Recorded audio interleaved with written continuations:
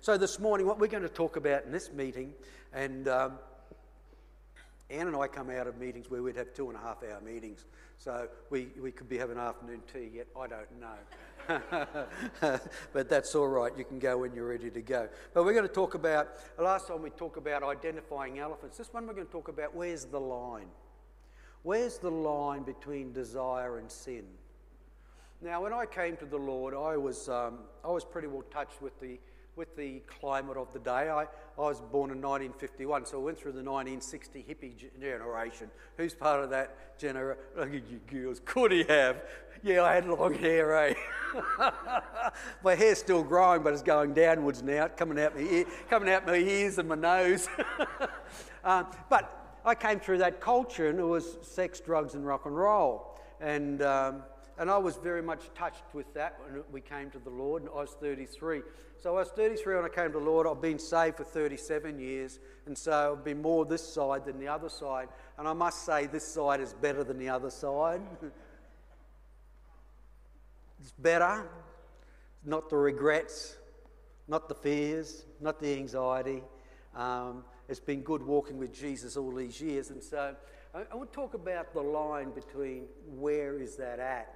Because I don't know whether you've been there, but I've been there many, many times because like a lot of us, we come out of the world and we've been tarnished with the culture of the day. And the culture of the day is a culture, it's a social construct.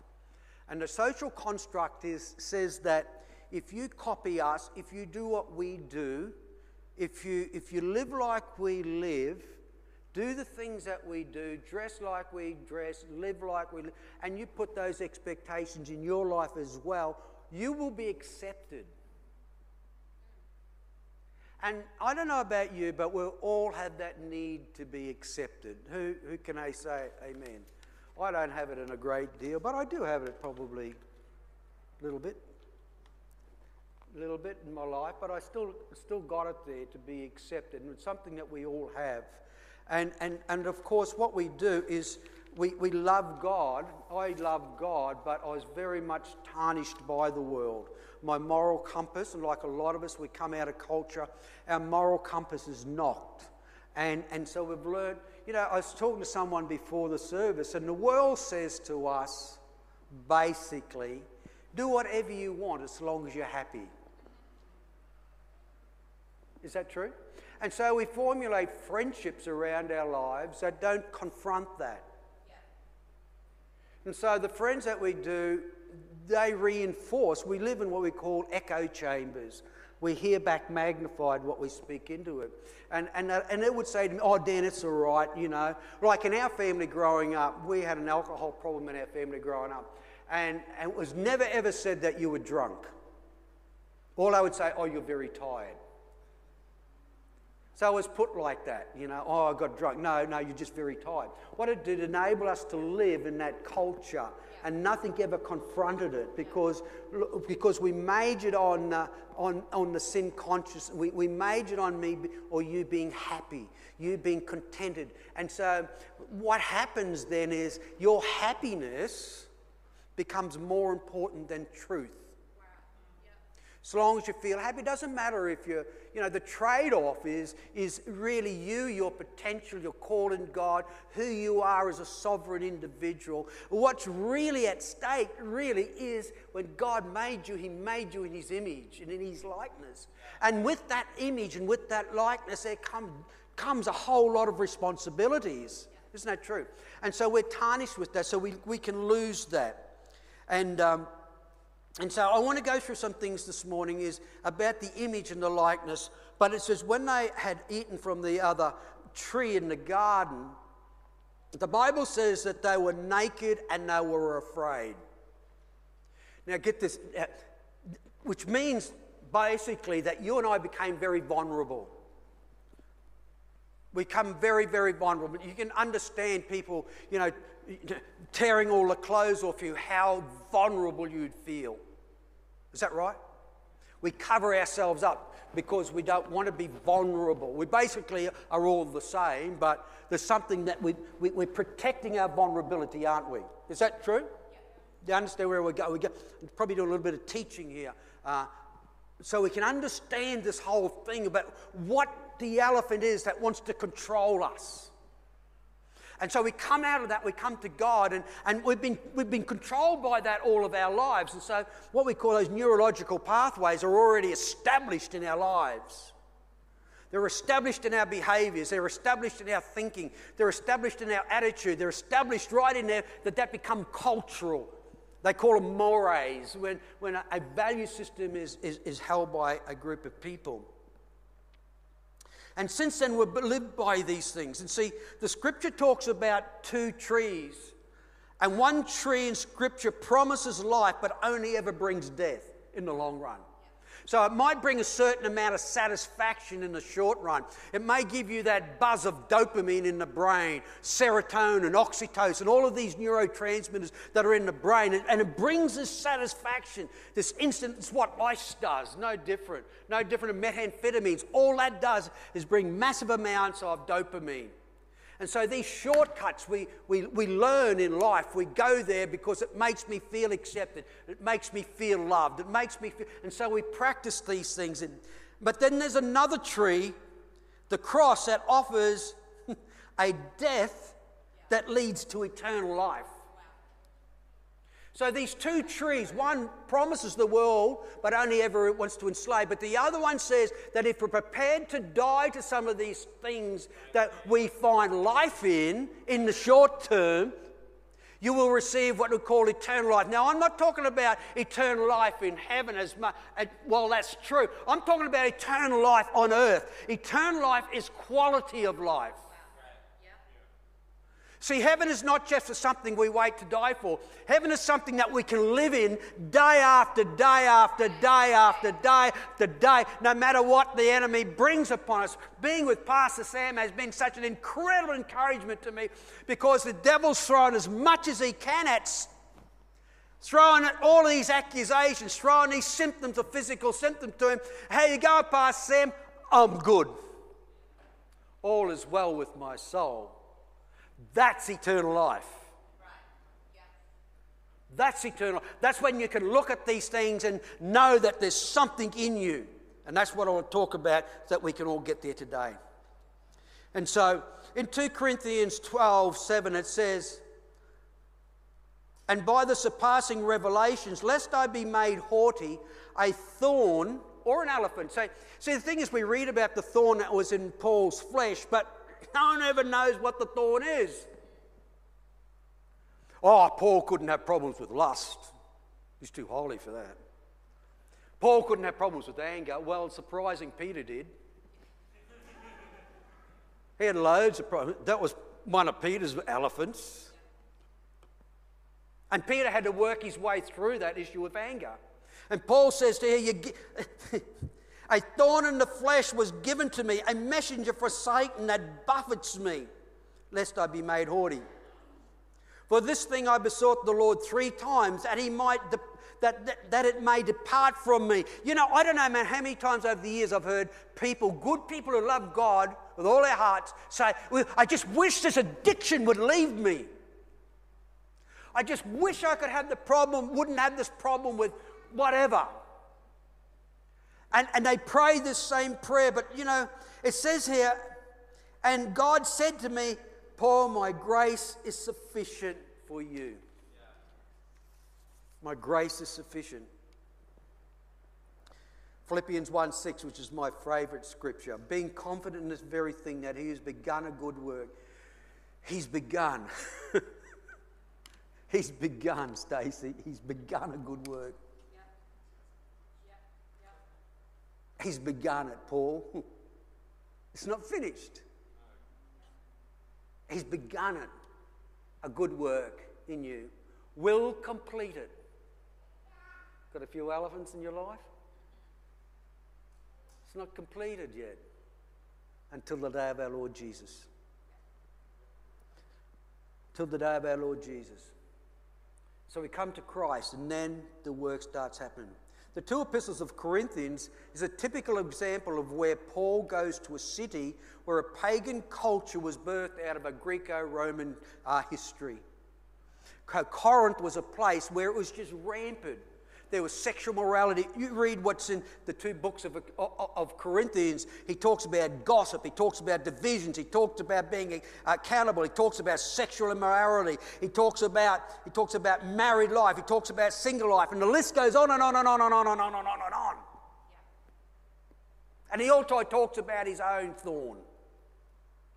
So today, we're talking about things like gossip, So God wants us to have a life-giving relationship with him. And he desires us to live by grace and not by law. See, the last thing we want here in church is to coach you into being people who are just living by a legalistic system. I can't do this, and I can't do that, and I can't do that, and I can't do that. And, that's not life.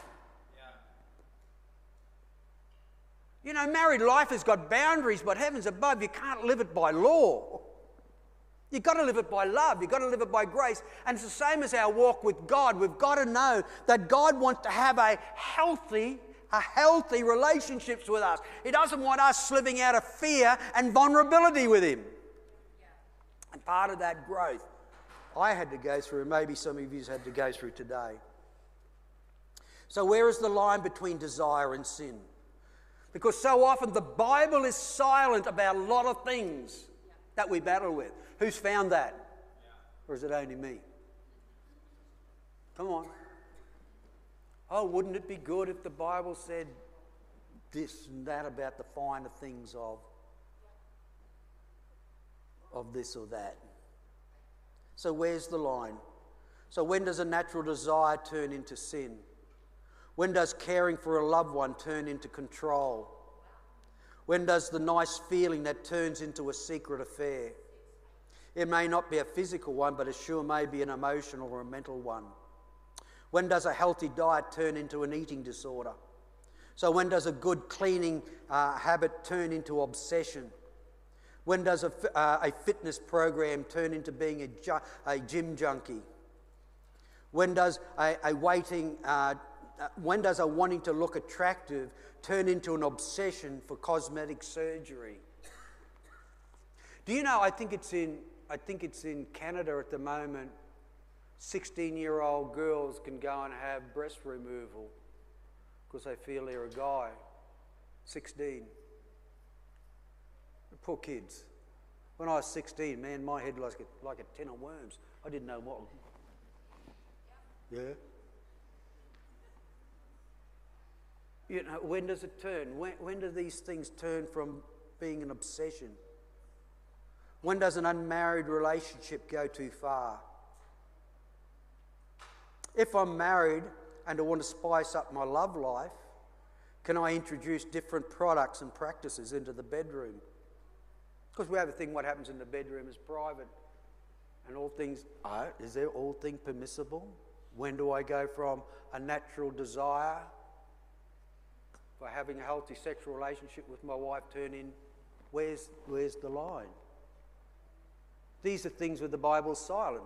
Who's found that? Wouldn't it be good? I thought, wouldn't it be good if God told me, no, you can't do this. But he doesn't. Do I have the right to do what I want with my own body? If I'm a libertarian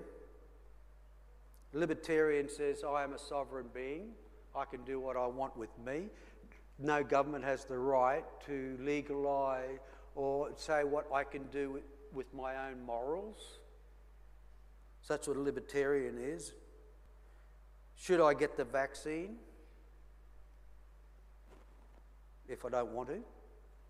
Or if I'm a utilitarian, which says that the ends justify the means, it's the greatest happiness for the greatest number. Should the vaccine be compulsory? Interesting question. Oh, gee, it's quiet now. Talk about anything, but don't talk about the vaccine, Dan. We're at war, ladies and gentlemen. There's going to be deaths no matter what way we go. How do we mitigate and have the least number? Always remember that. The Second World War came, my dad volunteered. knowing that he could die. But what was the risk if everybody didn't? Because they were prepared to cut the nation off at Rockhampton and give the northern of Australia to the Japanese. Oh, we're all right in Brisbane. Don't worry about them up there. Is that still thing coming around? Where we go? Can I talk about the vaccine? So if I'm a libertarian, should they be able to force it on me? Or shouldn't they? Interesting question. Where's the line? This is what I'm asking. Where's the line between what's right and what's wrong? If the privacy of the bedroom, is the privacy of the bedroom a haven for any behaviour, even between consulting adults? Is it? So where does consent come in? These are the questions. Where's the line? Because I don't know about you, but my moral compass was bumped. I didn't know where the line was in many of these things. When does the need to be noticed and accepted turn into an elephant causing me to dress in a provocative manner? I remember when I was a chaplain, a lady came in to see me and she was wearing a certain, what do you call it, outfit. And I actually said to her, I want to help you, but first you go home and get dressed into something more decent and then we'll talk. Because I'm feeling very uncomfortable at the moment and I don't have a problem with lust with it. As a pastor, when Ann and I had our own churches, we had people come and some of the women were wearing stuff and the men would come complaining and say, look, I can't enter into the presence of God. Where is the line between looking beautiful and looking provocative? Where is the line between being healthy and having to have muscles as big as Arnold Schwarzenegger? Where is the line between, living in a nice, modest home and having the home that sends us into debt that we can't control? Where is the line between good discipline and parental abuse? Where is the line? These are things that we need to seek God about. But church, this morning, what I want to say, it's not so much about, if you can listen to this will help you, because it helped me. It helped me. Because life is not black and white. Have you noticed that? It's not either or. Life has a big area where it's grey. And it's in this grey area. We know the 10 Commandments. We know we shouldn't kill. We know we shouldn't covet our neighbour's wife. We know we shouldn't, these are black and white things that God had to bring law in with the Jews because they had no sense at all. But then there's a big grey area. How do we live in that grey area and know that we're honouring God with our life, that we're honouring God? Where's the line between wanting to elevate in your career and being work-possessed and becoming a workaholic? I had to work through that. Because I was one that worked 12, 18-hour days, 7-day weeks. That's what I did. I didn't know the balance because I was brought up in a home with an incredible work ethic. And I had to learn the balance of it, but it was a struggle for me to find out when is enough enough. How much money in the bank is enough? How many houses is enough? Because culture tells us that if you get 10 houses, well, then you've made it. But then inside of ourselves, how much money? I remember Steve Irwin saying, how much money do I want? What do I want? A gold-plated dunny. These are the exact words that he said. How much money can I spend? And where is the line? And so to me, it's not so much about where is the line, but it's about what is in control here. But Paul said these words, and if I can just find them. He said, I had it in the last meeting. He said, I don't know where it is. He said, all things are lawful for me. Yeah. All things are lawful for me. Yeah. But I will not come under the dominion of anything. Yeah. I can't allow it to come under dominion because once you've had a taste of freedom, how can we go back there? Yeah, that's right. How can we go back there? I want to tell you something about the grass on the other side of the fence. It may look green, but always know that's about the grass on the other side of the fence. Someone is watering it. The grass is only green because someone is watering it, someone is mowing it, and someone is weeding it. So if we want a good marriage, if we want to be happy in ourselves, it's about building what we've got. It's about talking into that wife and telling her she is just the apple of God's eye. Now to you, you may be drumpy and you may be dry, but friends, where's the line? Where do we say enough's enough? There's too much access into my life. You know, how many letters behind the name do we want? I remember someone said to me one time, Dan, you got more degrees than a blooming thermometer.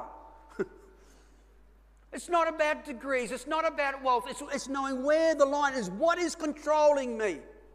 You know, I love the idea today that I can hop in the car anytime and drive it and not be concerned that I'm going to go for drunk driving. What a freedom! Wow.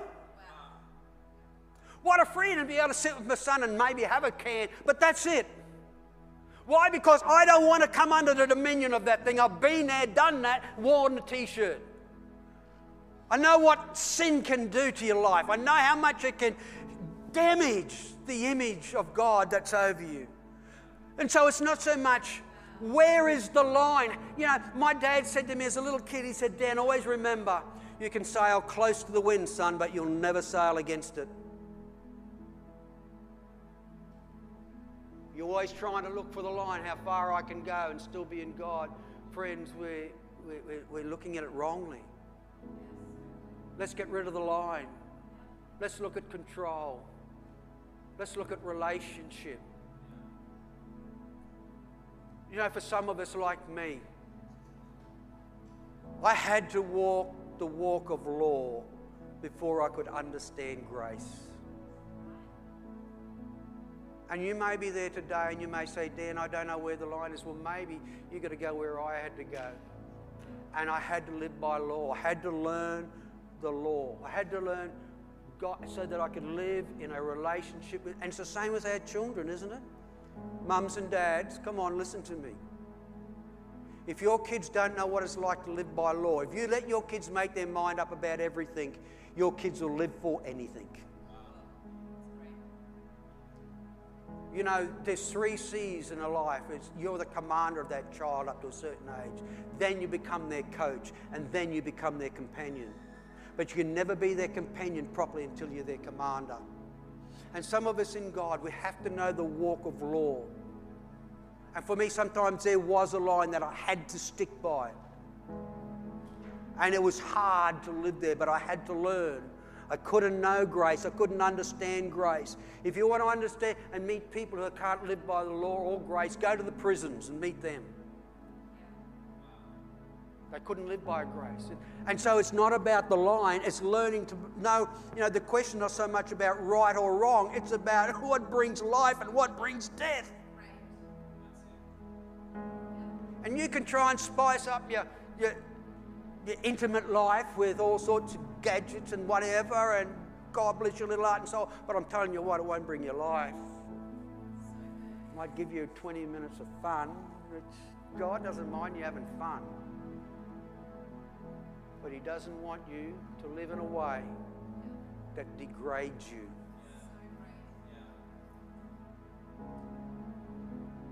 What's life worth? What's my freedom worth? You sit and ask some of your fathers who've been to war. You have a look in Afghanistan today. We've got a lot of poor women over there having to fight a fight that their husbands should have fought. And if they would have got their butts into gear and done what they should, there's an old saying today, there's a lot of rifles being sold, Afghani rifles. They've only been shot once and they've been dropped once as they ran away. See, the thing is it's what do you want controlling your world?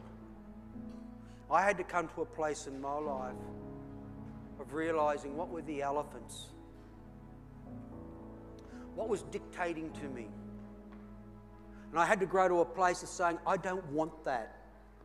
So I had to focus on life and death instead of the line. Does that make sense? Not how far can I push it before I go into sin. Not how far can I push it to get my... See, the thing is, it's strange about happiness and unhappiness. There's always a limit to how happy you can be. Always know this. And so we got people today taking drugs and everything, trying to be happier than what their bodies are physiologically able to accomplish. But I'm telling you something now, take it from me, there's no depths on how sad you can be. There's no depths to regret, no bottom to regret. There's no bottoms to sadness. There's no bottoms to depression. There is this way. And if we try to push the boundaries that way, we're going to find out how far it is down that way. And when we're talking about heaven and hell, this is what we're talking about.